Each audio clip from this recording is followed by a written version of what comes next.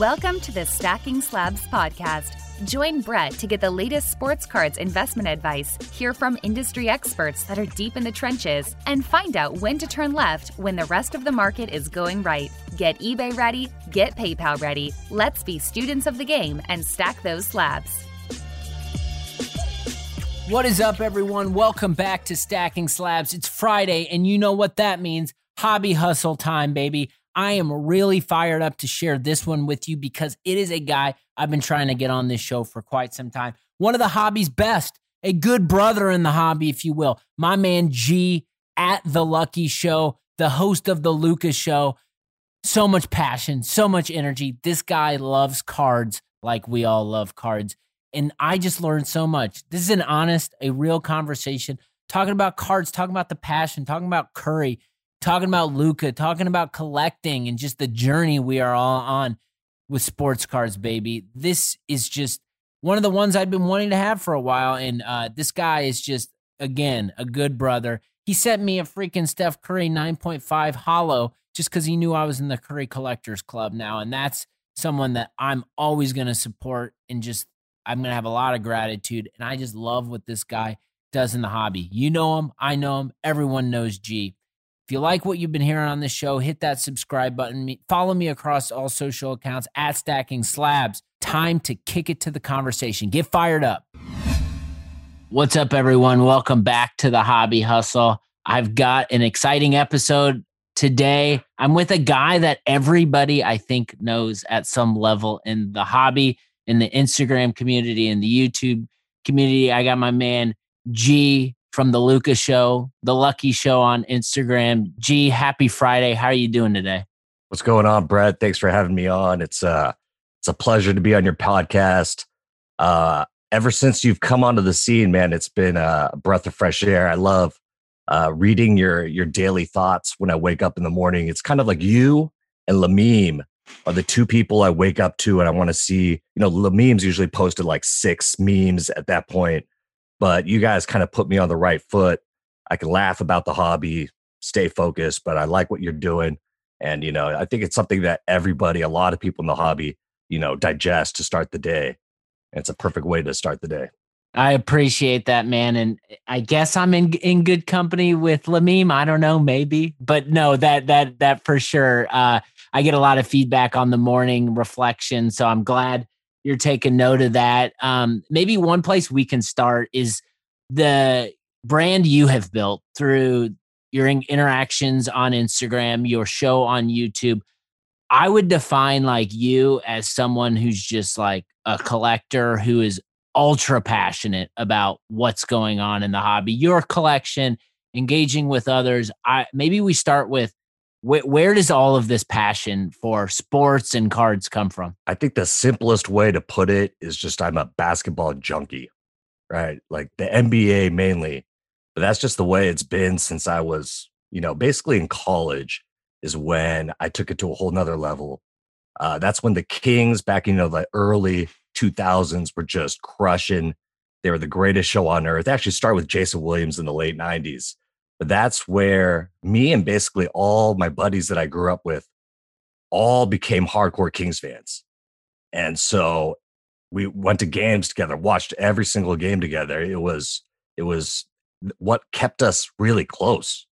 And so that was really the beginning. I was really into basketball, and all my hobbies kind of gravitated towards basketball. Even before I started really collecting, I was still picking up boxes. I was still ripping packs here and there because I could never like fully leave the hobby. I'm just like a lot of you guys, you know, same story, blah, blah, blah. 90s grew up, wax, all that stuff. But I never like fully went away. I was always dabbling in cards because I wanted to stay connected to basketball.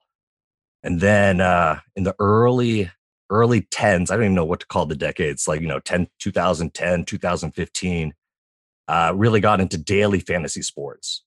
And basketball was the sport that I put a lot of time and effort into. And really, it was from daily fantasy to basketball cards. There was that transition like in 2017, 2018.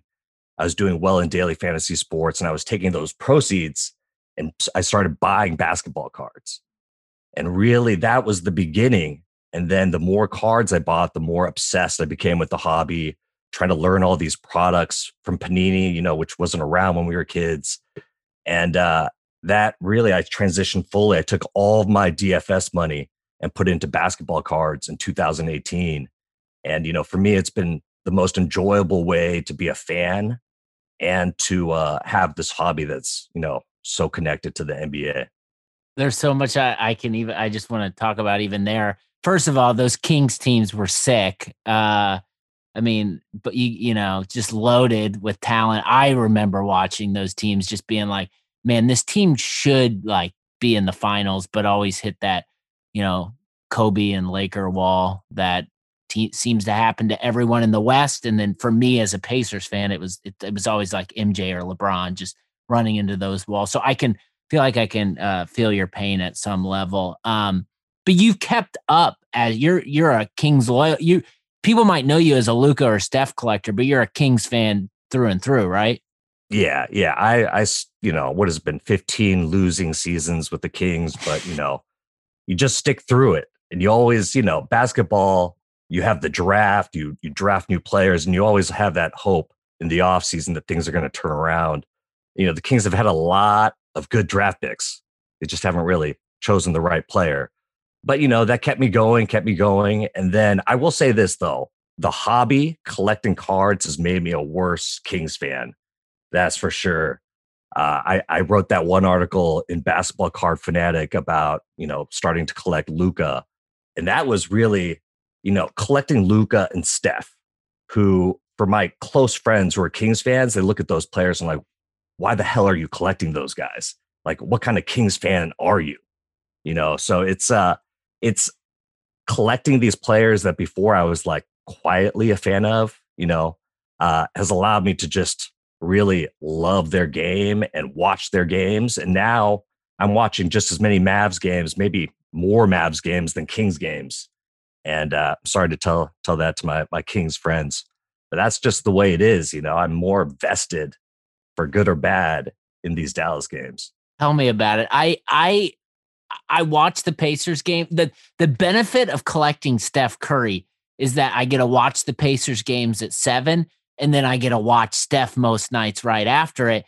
And my goodness, this guy, before it started, this season, I was like, I love watching Steph, so I'm going to start buying some Steph cards. And then when you buy the cards and then you watch the games and he's playing at the level of he is right now, it's this special connection that we have as collectors who love basketball that is absolutely undeniable. Yeah, that's what makes it so hard to let go of these cards too. I feel like if I start selling off all these Stephs and Luka Doncic cards, like how am I going to feel when I'm watching these games, right? And it's going to be like this mixed feeling. Like some people I know have sold off their collections, right? The prices have just been too tempting. And now, like, their mentalities, they're almost rooting against the player, because they don't want to be the person who sold way too early. So, for me, I just like holding on to them, watching the game. And for now, that's the most fun I've had watching basketball in a long time. 100%. Back to the Basketball Card Fanatic article. You wrote 2 of them. We're going to talk about them both. But I think, are you outside of Adam or Black Griffin Cards, are you the only one to write 2 at this point? I have no idea. Maybe. Okay. I think we'll just say you are. So you've got a special placement in that magazine. But your article, in Basketball Card Fanatic 1, edition 1, you have a quote, and it's my favorite quote of the entire series so far. And it's so good that I even read it to my wife. And when we were sitting, I was watching basketball probably, and she was probably watching Sex and the City or something. But you said, of course, there's a temptation to sell my Doncic collection, considering where the prices are now compared to where I bought in. If I sold all my Lucas today, I would be looking close to $500K profit, parentheses, shh, don't tell my wife. And that's a hard number to ignore. Like, that's ridiculous, right? That's like part truth, because my wife, honestly, she doesn't quite know, right? She knows this is my hobby. I escape to my hobby room, but it's not like I go over and disclose exactly how much everything costs, because I know she's gonna be like, we need to renovate the house. The kitchen is falling apart. all these costs, and I'm just, clutching on to it. I'm somewhat in denial to a certain extent, right? Because I was fortunate enough to have gotten back into the hobby in 2017 where prices were still very reasonable. And, when you look at when Luka came into the league and when his cards came out, still very reasonable as compared to now. And so, I look at the money I spent, and so it's not a giant investment. But as I see these numbers and that $500,000 has gone up, even from the time that I wrote that article, it becomes harder and harder to ignore when it becomes a good chunk of your net worth, right? Now, I enjoy all this. I'm not trying to sound like, oh, I hate that card prices are going up. I enjoy it. I think it's a blast, being part of the whole hobby and holding onto these cards. It complicates things as a collector as you look at these cards and you have friends going, why are you holding on to all these cards still?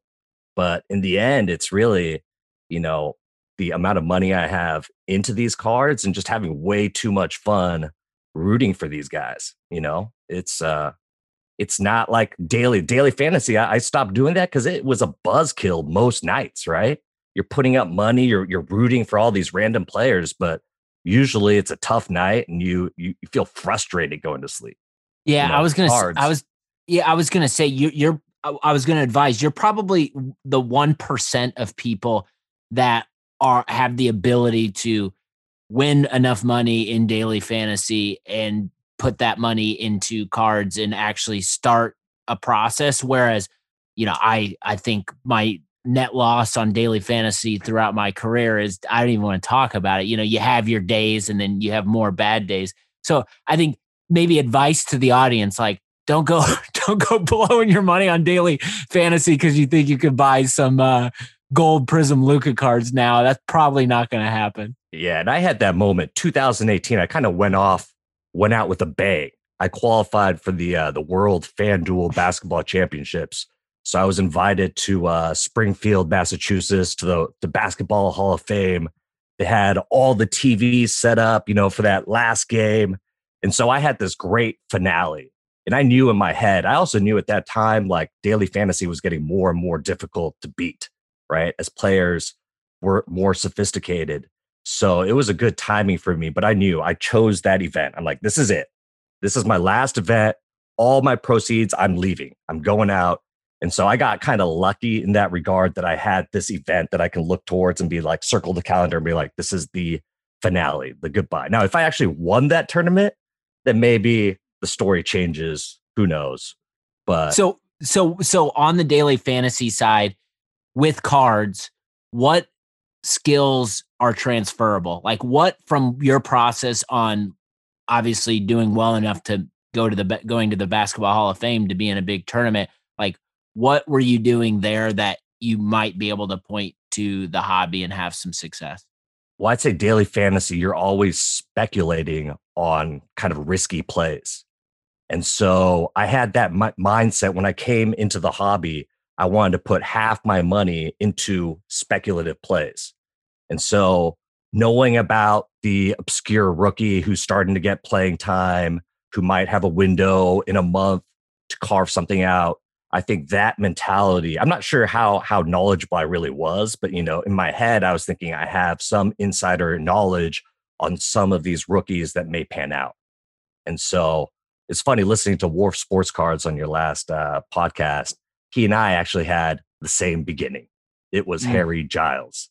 And I thought it was hilarious that he and I both went in on this guy. Harry Giles was my first guy back into the hobby.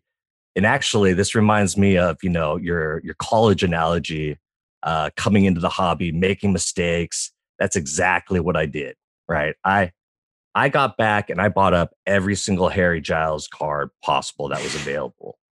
And then I had signed up for this forum called Blowout Forums, which is a sports cards forum. And the first week I sign up, somebody starts a let's make a Harry Giles thread. And I straight up hijacked that thread, right? I posted like 200 Harry Giles that first week and started literally that season when that thread came out. He was a rookie, but he was being sat the whole season. So all we heard were reports out of practice, right? Other players commenting how he was playing. And I was that guy to tell all of Blowout exactly what was going on with Harry Giles and why he was going to be like the second coming of Jesus Christ. And that's what I was known for. When I came back into the hobby, I was known as the Harry Giles pumper. Like some people even accused me of fraud because what we saw happen and what War Sports talked about is that in the summer, his prices went way up. And I ended up selling a bunch of his cards. And, the pump and dump label got on me at the time. I will admit, like I wasn't quite familiar with how you're supposed to handle those situations, right? I was collecting this player. I'm a huge Kings fan. A thread has started about him. I was just like, I'm just going to spew everything Harry Giles that I know Totally. And, profess my love for him. That connection on speculation, and not only speculations, but speculation involved with your one team is deadly. And I immediately can relate. Yesterday, I'm sitting working and I get the push notification. Carson Wentz, Indianapolis Colts. I dropped everything and I just went to eBay and I just started smashing buy it now. And I didn't even let it process, but I had my own opinion and thought about in the situation that is my team, putting him in there with all this Frank Reich and everything, what is possible. Yeah. And you go right back to 2017 Wentz and you're like, 100%. Yeah, exactly. That's the optimist. But then for me, I look back after 24 hours and, I don't even want to talk about how much money I spent on Carson Wentz cards yesterday, but it was like, it's okay because I might not have thought about it.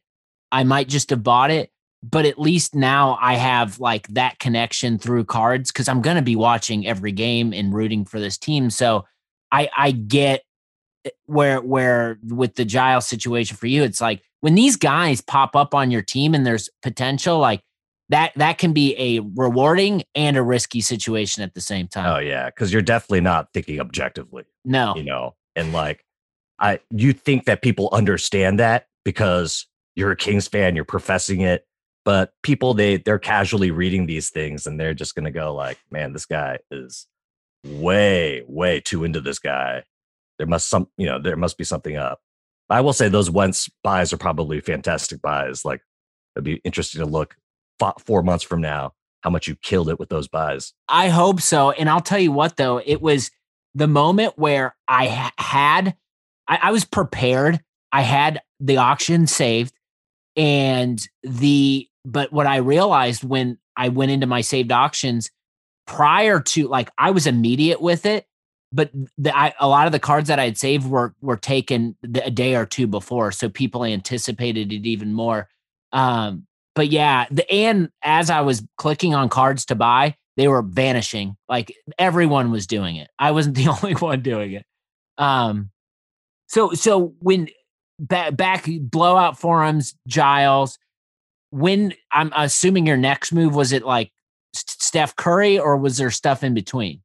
So half my money I spent on Giles from the daily fantasy money. And then the other half I put into like blue chip type players. And I categorized Stephen Curry as that. I thought he was undervalued, underrated in the hobby coming back. I was a little surprised that, I could afford a lot of his, mid-tier type cards. So I picked up some Jordans that I really wanted from my childhood, like his Scoring Kings, picked up his rookie in an 8.5 and LeBron rookie cards. Not anything fancy, but just smaller mid-tier. Now, I guess I had a choice. I had about $35,000, $40,000 to put into sports cards when I decided, okay, this is what I'm doing. And I remember there was a discussion, how would you spend money if you had a lump sum on sports cards? And the two options were, one, do you go for 2 big cards, or do you get a shitload of cards, basically? And for me, I don't want to buy 1 or 2 cards and then that's it. I want to be constantly looking and searching for cards. And there were a lot of cards that spoke to me back then that were $20 to a couple $100. And with $40,000, $35,000, you can buy a lot of cards. So for me, I was like a kid in a candy store with, an unlimited credit card. I was just going nuts, buying whatever I wanted. So it wasn't even like smart decisions. It was just buy whatever and then figure out what you really like. So, my strategy was to buy a bunch of little things instead of these big cards. And so that's how it started. And that's what allowed me to pick up a bunch of Stephs, a bunch of LeBrons, a bunch of MJs, and and a crap ton of Harry Giles to start things off. Can we talk about the there's this misconception in the hobby that when you're like collecting players or you want to get involved in a player, you have to go out and start with their rookie card. We all know the value of the rookie card and how most of us, we start with the rookie card or we, eventually get to the rookie card, but it's not like a mandate that if you wanted to go collect Steph Curry right now, you don't have to jump in and go get his, Topps Chrome card. Like what are your thoughts on just like the rookie card versus like all the other opportunities with parallels and sets? Yeah, I mean, typically I would say rookie cards, but when I started looking at Curry cards specifically, he just didn't have a whole lot of rookie cards, right? He had his Topps Chromes, he had his exquisite autos, and then his NTRPAs, and those were kind of above my head. And so, when I started looking at his cards, most of them were non-rookie cards that I really wanted, right? Like I had targeted Silver Prisms 2012, that Prism class is something that I really wanted to hunt down. And I started just looking at other cards that were more affordable and in my range. Again, not wanting to spend a giant amount on a certain card. Those Curry rookie cards, even back then, were demanding a good amount of money. So it was more just like the reality of the Curry landscape that made me say, okay, I got to look at other cards besides his rookie cards. And so, that's how I ended up just basically buying all of his stuff. So speaking of all of his stuff, the other article you wrote was I didn't know until I read the article that you actually had all of this. But you wrote an article about ranking my run of Curry Prism Golds all 8 years, which is insanity because those cards just don't pop up. Like those cards are just, they're nowhere to be found. Obviously 10 of them in existence for each year, and you have one for each year. Talk about a hunt, talk about a chase, like just unload the chamber and talk about this experience in pursuit. I just got so lucky.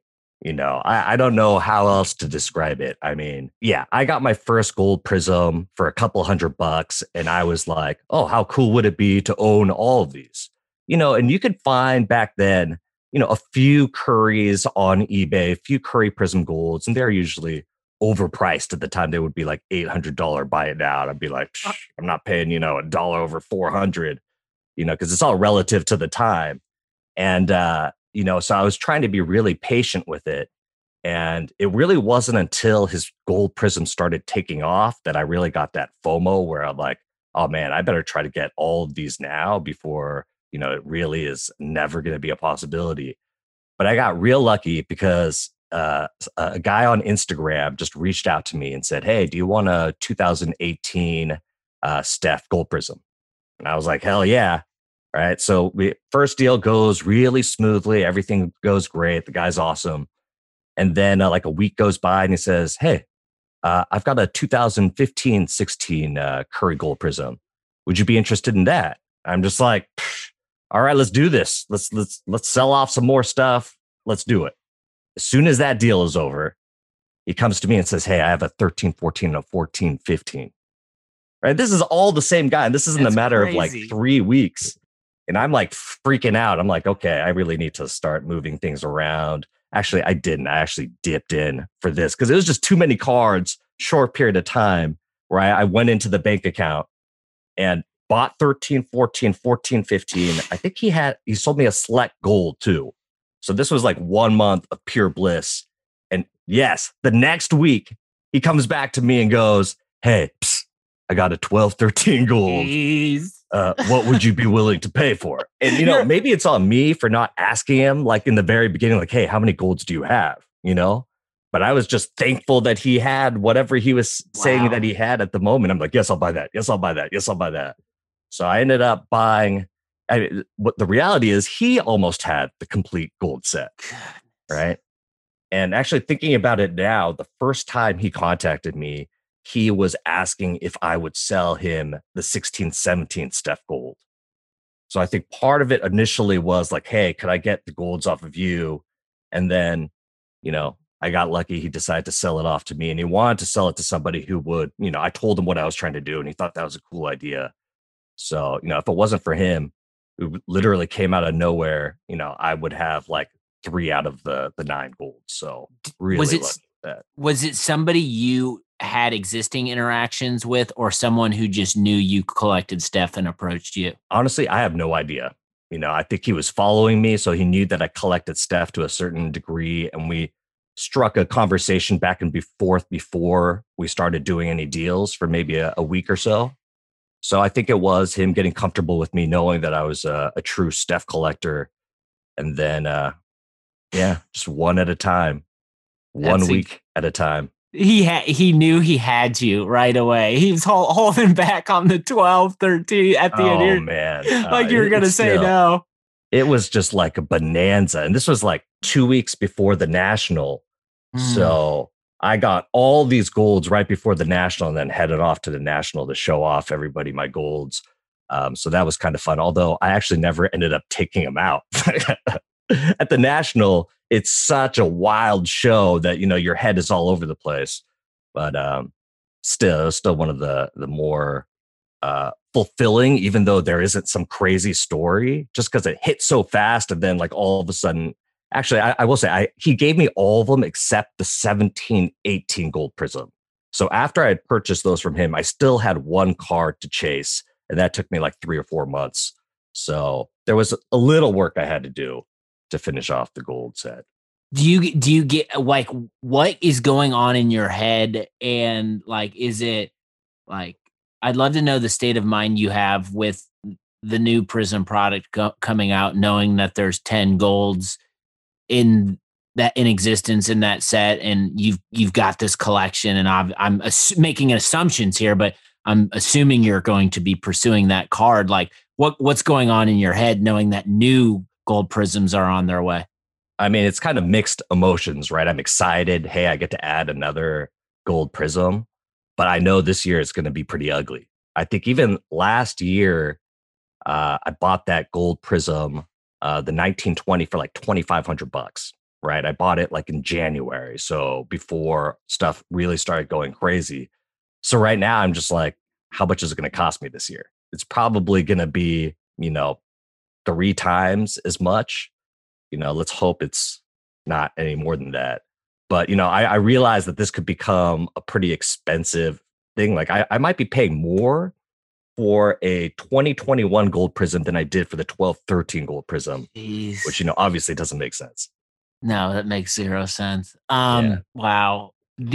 So maybe we move to the state of the state because I literally have not, I've been so wrapped up in my work. I haven't talked with anyone about this, but I'd be remiss not to speak with you about just like golden auctions, like what we've seen, like just the last 2 weeks of news coming out of that outfit, with not only just the auctions that were going on. I know you covered some of that stuff, but then the news on the other side with, the group buying in, like obviously massive news. And this is coming off the heels of the Nat Turner PSA news. So share some perspective on this and what it means to the hobby. Well, I mean, there's just so much coming at us like on a daily basis. And it's just a lot of excitement into this hobby. It's head scratching to a certain degree that it's happening so quickly. And some of these cards, skyrocketing in value, have people who've been in this hobby for 20, 30 years scratching their heads. So it's hard to digest exactly. I think obviously we're in a great seller's market right now. And a lot of people who have these big cards who bought in at a low price are seeing these prices. And Golden has done a great job branding himself as the guy for modern, high-end sports cards right now. And it's just really tempting. It's really tempting to a lot of people. So I think what we're seeing is a flood of interest, obviously, but also now a flood of cards that are probably going to hit the market over the next 2-3 months. And I do think that's going to help stabilize the high end. I don't think we're going to see these crazy jumps that we're seeing. I think the excitement level is pretty much there. And like that Jordan PSA 1086, we saw that drop actually $100,000 from 2 weeks prior when Golden said he sold 4 of them for, I think, $736,000 around that dollar amount. So for me, I always look at cards as, they're bubbles, but you don't look at, I don't look at it in terms of the entire card market, right? I look at it in terms of individual players, individual sets, and we see bubbles grow and burst all the time in this hobby. And so with high-end cards, I think as long as we see this supply come out over the next 2-3 months, I think we're going to see high prices, but I don't think we're going to see these, I don't think we're going to go to the 4, 5, 6, this parabolic rise continuing. I think we're going to see a leveling off, and which is good. It's good for there to be a little bit of stability there. And maybe that's going to detract some people who think they can make a quick couple $100,000 by buying these high-end cards. But for the most part, I think the extra supply should calm things down a bit. They still outrageous prices, but there really are a lot of people who have money, be it card funds or wealthy individuals who are coming into this hobby. And we all know you don't buy just one card, right? If you get the bug, you're looking for your next buy. And once you get that, you're looking for your next buy and your next buy. So if these wealthy individuals are becoming collectors, that speaks to how much, and they get competitive with themselves. These prices are completely sustainable in my view, long term, right? Yeah, it'll be interesting because I didn't know this until I listened to Chris and Josh in the crossover last week. I was listening to the podcast, I think the Monday after, and they were covering the volume of cards that were up for auction next, and how I don't remember the specific example, but they were on page 8, and it was some absurd Mahomes card, getting buried in the mix of all of these other incredible cards. So do you have if all of these cards are all being up for auction kind of at the same time, is this the leveling off, or do you think there's enough new money that's coming in that's going to support this elevation of price in the immediate?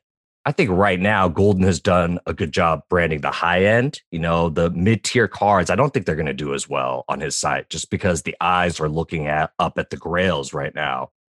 What do I think of in terms of how this is all going to play out?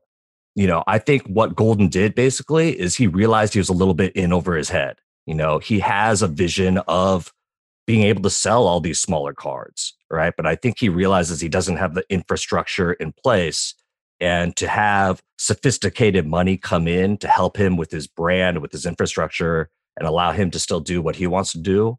I think that is his focus right now. Mid-tier cards for Golden Auctions, it's, eBay or PWCC might be better, right? Mm-hmm. But I think they're looking at, as people, all eyes are on Golden right now, growing that side. And, if more and more people sign up for Golden and that starts happening, they can be a serious competitor to eBay.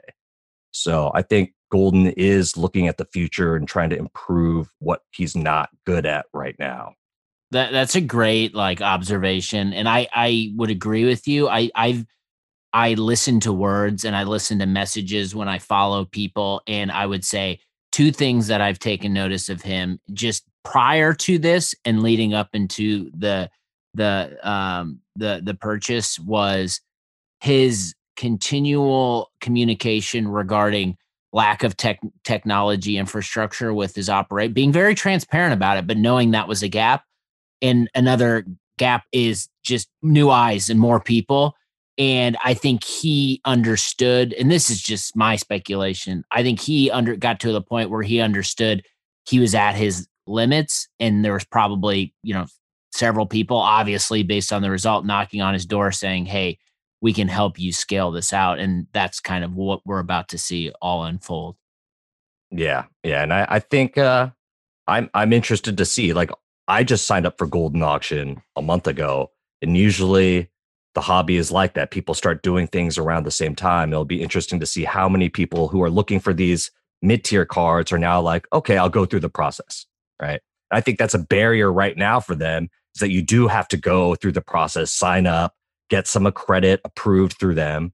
And as people realize, especially if there are deals on these more mid-tier cards, more and more people will sign up. And, I actually am kind of, I think a lot of us get burnt out with eBay. We're all looking for some great alternative to eBay. And right now, I would say Instagram has probably been the most competitive with eBay, but even that, there are some serious red flags. So maybe it's going to be 2 or 3 really good options as compared to eBay. But, I'm glad that our hobby is trying to figure that out right now. Absolutely. Another thing I want to talk to you about, because I think you've got some energy around this product. I have been messaging people around this product and been forming my opinion. And I think my opinion is, man, this is a really cool product. And I think more energy needs to be around it. But you selected, I think, as your best new product last year, it was Panini 1 of 1. And I messaged a couple people about this to gather their thoughts on the product. And I got a wide variety of feedback on it. And I think for me, it's the one card that continues to be my pattern interrupt on Instagram. If I'm like flipping through cards, like a Panini 101 comes up and I'll stop and look at it. And the imagery and everything about the cards just pop, and they're very, very cool. And I don't have any, but like I'm getting very itchy to jump in. They are expensive, but I know you're a fan of the product. I just love to get some perspective on why you like it and why you think it's important. Yeah, I just think it's a set that is visually stunning. It just gets to people. And, you just pay attention to the hobby for a little bit and you see how much people love some of these cards. Those timeless treasure cards, they're too expensive for me. I can't afford them because people love them so much, especially if you collect a certain player, that Dame, the game-winning 3. These are cards that people just look at that image and they're like, that's a must for my PC. And they're willing to pay whatever it takes. So I think it's just really comes from how well of a job they did design-wise, right? The base cards look great. It does look a little bit like some cards in the past. I mentioned Gala, 14-15 Gala, that has similar aspects, even Optic, with like the silver borders, but it's simple. It doesn't have crazy parallels all over the place. I think there's 5 or 6 parallels, and it's just a clean set. There's nothing that you really hate. The only thing I'd say that was bad on it was the Zion sticker autos. Right now, if that was a non-sticker auto, then that would have taken it to a whole nother level. But everyone else, I'm pretty sure, is on-card autos.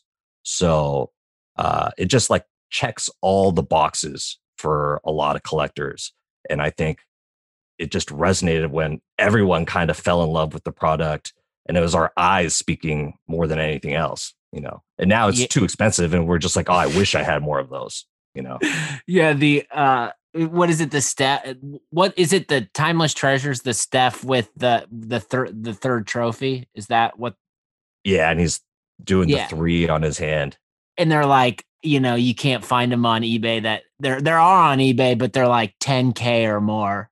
Yeah, it's insane, man. I would love to have that card, but it's still like twice as expensive as I think it should be, right? And this is a new thing for me, is so much buzz for products when they come out, where cards like Timeless Treasures is selling for what it was. Like, I feel like a few years ago, those cards it would take people time to figure out how, like, hey, this is actually a really nice card. It should be up in value. And I'm not sure how much of that it could be some manipulation involved to get these cards up. But it makes it hard for me to really go after certain products like Color Blast, right? Like, oh, you like Color Blast, you're going to have to fork over a ridiculous amount of money to grab one of these cards. So that's the tricky thing with these new products. If you look at it in terms of value, like it's hard to really figure out how much value is there actually in buying one of these timeless treasures. Do you see it? Is that Curry card going to become a $30,000 card in a couple of years? It's hard for me to imagine that being the case. Yeah, and that's the hardest part, I think, right now. It's especially with new product like that and that people in the hobby like and talk about. And when you see the price listings on eBay, they're just astronomical. And your mind says stay away, but your heart says like, I want this. So I think, I don't know, for me, I always just try to like block it out and then try to go plug in and find something that no one else is really talking about now that I think like that I want, that it's something I collect and I think will have some sort of rise in value over time. That's kind of what I try to do. Yeah. And that's more satisfying too, right? Finding something that's undervalued, right? Something that there's reasons why this card should be worth more than it is. And finding those is one of the more satisfying parts of this hobby, right? Going after these timeless treasures, beautiful cards, but I think people also think like, hey, I spend all this money on cards. Cards haven't really gone down in price. Like it should be pretty safe. No, those cards could drop like a third in value by the end of the year, right? It could happen on the next sale. So it's a dangerous prospect doing that type of stuff. Cards that are so in demand, that are so new. And yeah, less risk and more satisfying going for these more, hidden gems. And yeah, I've always tried to do that in terms of collecting. And you whiff a lot. I have a bunch of Star Wars sketch cards. I have no idea what I'm going to do with them. But at the same time, you end up hitting like 2012 Silver Prisms and Galactics and stuff like that have taken off. No doubt. Maybe just a couple more as we close this out. I would be remiss if I didn't ask you. And I know you've done some selling here and there, but what goes through the mind of a Luka collector that has the collection you have, that is of the value it has? I watch Luka whenever he's on League Pass. He's a phenomenal player, just a joy to watch. Everybody in the hobby agrees, but there's this element of, well, is this guy ever going to win a championship? And so a lot of his cards and his value, have multiple championships built in. I think if you were to ask me, is Luka ever going to win a championship? I'd say, yeah, he's good enough. Like it's going to eventually happen in his career. But what goes on in your head with Luka? You're a fan, you're attached to him, you like watching him. There's a money value component built in. Like, how do you enjoy that? But then also mitigate risk and make sure you don't like lose your ass on the other side of this if something tragic happens. Yeah, I guess that's like an evolving thing that I'll have to deal with on a year-to-year basis. But right now with Luka, I feel that I'm kind of in this sweet spot for him because it's his third year. He's 21 years old. So he has this window, right? Especially right now. For the next 3 years, people won't exactly have championship expectations, or he won't be docked basically if he doesn't win a championship for the next 3 years. So that's a nice window. If you look at like the greats of the game, Jordan, I think it took him 7 years to win a championship. Same with LeBron. Kobe did a little earlier, but he had Shaq there. So players take time. Basketball isn't a sport where you're a rookie and you're expected to win championships. You got to learn how to win. And so right now, as long as Luka is headed in that trajectory, obviously this year, it's been a little bit of a hiccup with them having a losing record and people kind of, piling on to him and the Mavs, not quite understanding, they had COVID hit them pretty hard. They had Kristaps missing the first 7 games of the year. But still, any interruption to that dialogue that he can win championships stops momentum. Mm-hmm. And that we saw that with Luka stopping momentum. And people start asking that question louder and louder. Can he win a championship? And yeah, so for me, I do. I look at him, his resume, the way he plays, how much he wants to win. Like the last game that he played against the Trailblazers, he missed a wide open 3. It literally looked like he was going to punch himself in the face when he got back into the locker room. He was so pissed off at himself. So I know he has like that makeup, right? To want to be better and to win. Like that's all he talks about is winning. It doesn't mean that he's going to actually do it, but I believe in him. And so right now, year 3, I'm pretty comfortable, right? Mm-hmm. If it's year 5 and they're a mediocre playoff team, yeah, there are going to be concerns. And I'm sure it'll already start affecting the value. Who knows? Maybe not, because you look at someone like Giannis. I think he's on his 7th year, somewhere around there. Mm-hmm. You know, maybe that is the time. That, you know, Giannis has lost momentum as well. But I think, you know, if you're a superstar type player, MVP caliber player, you have that 7-year window from the time you start to where you really are sweating championships. Yeah, I think that's fair perspective. And I think you're right. It is the sweet spot. I think it's don't go crazy if you are holding Luka cards, enjoy it. It's all like speculation at the end of the day, regardless of who the player is. But I think looking at those intangibles, like him being pissed off at himself for missing a shot, are the things that any collector of Luka should find comfort in. Maybe we close it. I'd love to know, just like all the craziness happening in the hobby, what is your outlook for the rest of the year? Like, if you were to forecast like the changing landscape or what's going to happen with card prices, new companies, like how are you looking at this year? Are you going day by day, or do you see any big trends or anything else emerging? The wheels are kind of in motion already for what's happening right now. I think it's interesting how the hobby as a whole kind of moves together, right? We've seen the modern cards kind of take a dip as people have been trying to get the more established player. And that's kind of a mantra we heard throughout the hobby.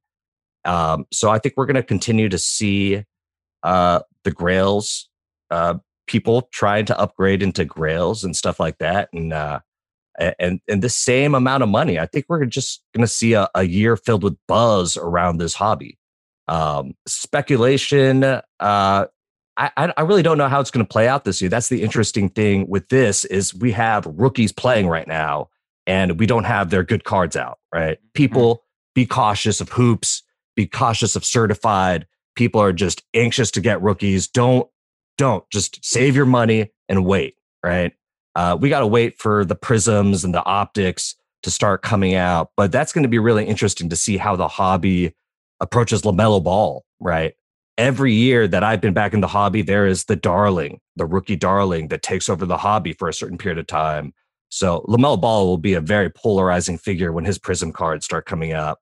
So that'll be an interesting period, and it'll be interesting to see how the money flows into this new class, how it'll affect other sectors of the market. But over the next 3-4 months, I think it's going to be a return now towards this 2020-21 class. And a lot of us are going to start looking at these more obscure players, looking for potentially the next big little rookie that could make you some money, or the rookie that you like, that you want to go crazy on. So there's going to be some new blood that all of us, I think it'll be good. It'll be good to have some new cards come out, new players to collect. So that's an exciting part. Yeah, it's hard not to get in the speculation game, and you got a player there in Sacramento, huh? I think people might be interested in. Let's keep that quiet now. All right. Yeah, his efficiency is ridiculous. Yes, I'm going to be going all in on Tyrese Haliburton. I figured. Although we'll see, man. If his gold prism is going for like $25K, I'm just going to be like, man, bro. When I was looking at this draft, and I obsess over it every year, and I was just like, this kid is so intelligent on the floor. Like, if anybody, he's going to go later probably than he should, but like whoever gets him is going to be lucky. I didn't think he would be like, I think he's the best rookie right now. I do. And I think he has the best long-term future. He's just such a smart player. But yeah, all you have to do is watch him for a quarter to realize he's like poised, in command. His shot is funky, but it's money. And he's got that winning mentality. Like, all the players on the Kings, they believe in that kid. That's pretty impressive to come in as a rookie and command that type of respect right away. But yeah, how many people have watched Tyrese Halliburton? Not many. I think there's one Kings nationally televised game this year. So yeah, all eyes are going to be on LaMelo. For me, it's going to be Tyrese. That's the plug. It's like if you're in the hobby and you're interested in getting on rookies, like you got to be a league pass owner. You got to watch the games. That's how you find out what everything is. And I think everyone watches highlights. You got to be a junkie, man. Oh man, gee, this was awesome. I appreciate the perspective. Definitely check out his YouTube show, The Lucas Show, and on Instagram at The Lucky Show. My man, it was great chatting with you. Thanks so much for your time. Thanks for having me on, man. So much good insights. That's a guy I told him post-record, got to just pull the plug because I could talk to you forever. Just a true fan of basketball. He's a fanatic, just can't get enough, and finds a way to collect sports cards and make that experience even more better. Go check out his show at The Lucas Show on YouTube. Hit subscribe. Follow him at The Lucky Show on Instagram. G is a good dude. We'll definitely have him back on to talk more sports cards because I can talk to that guy forever. Take care of yourself. Take care of others around you, and I will be back next week.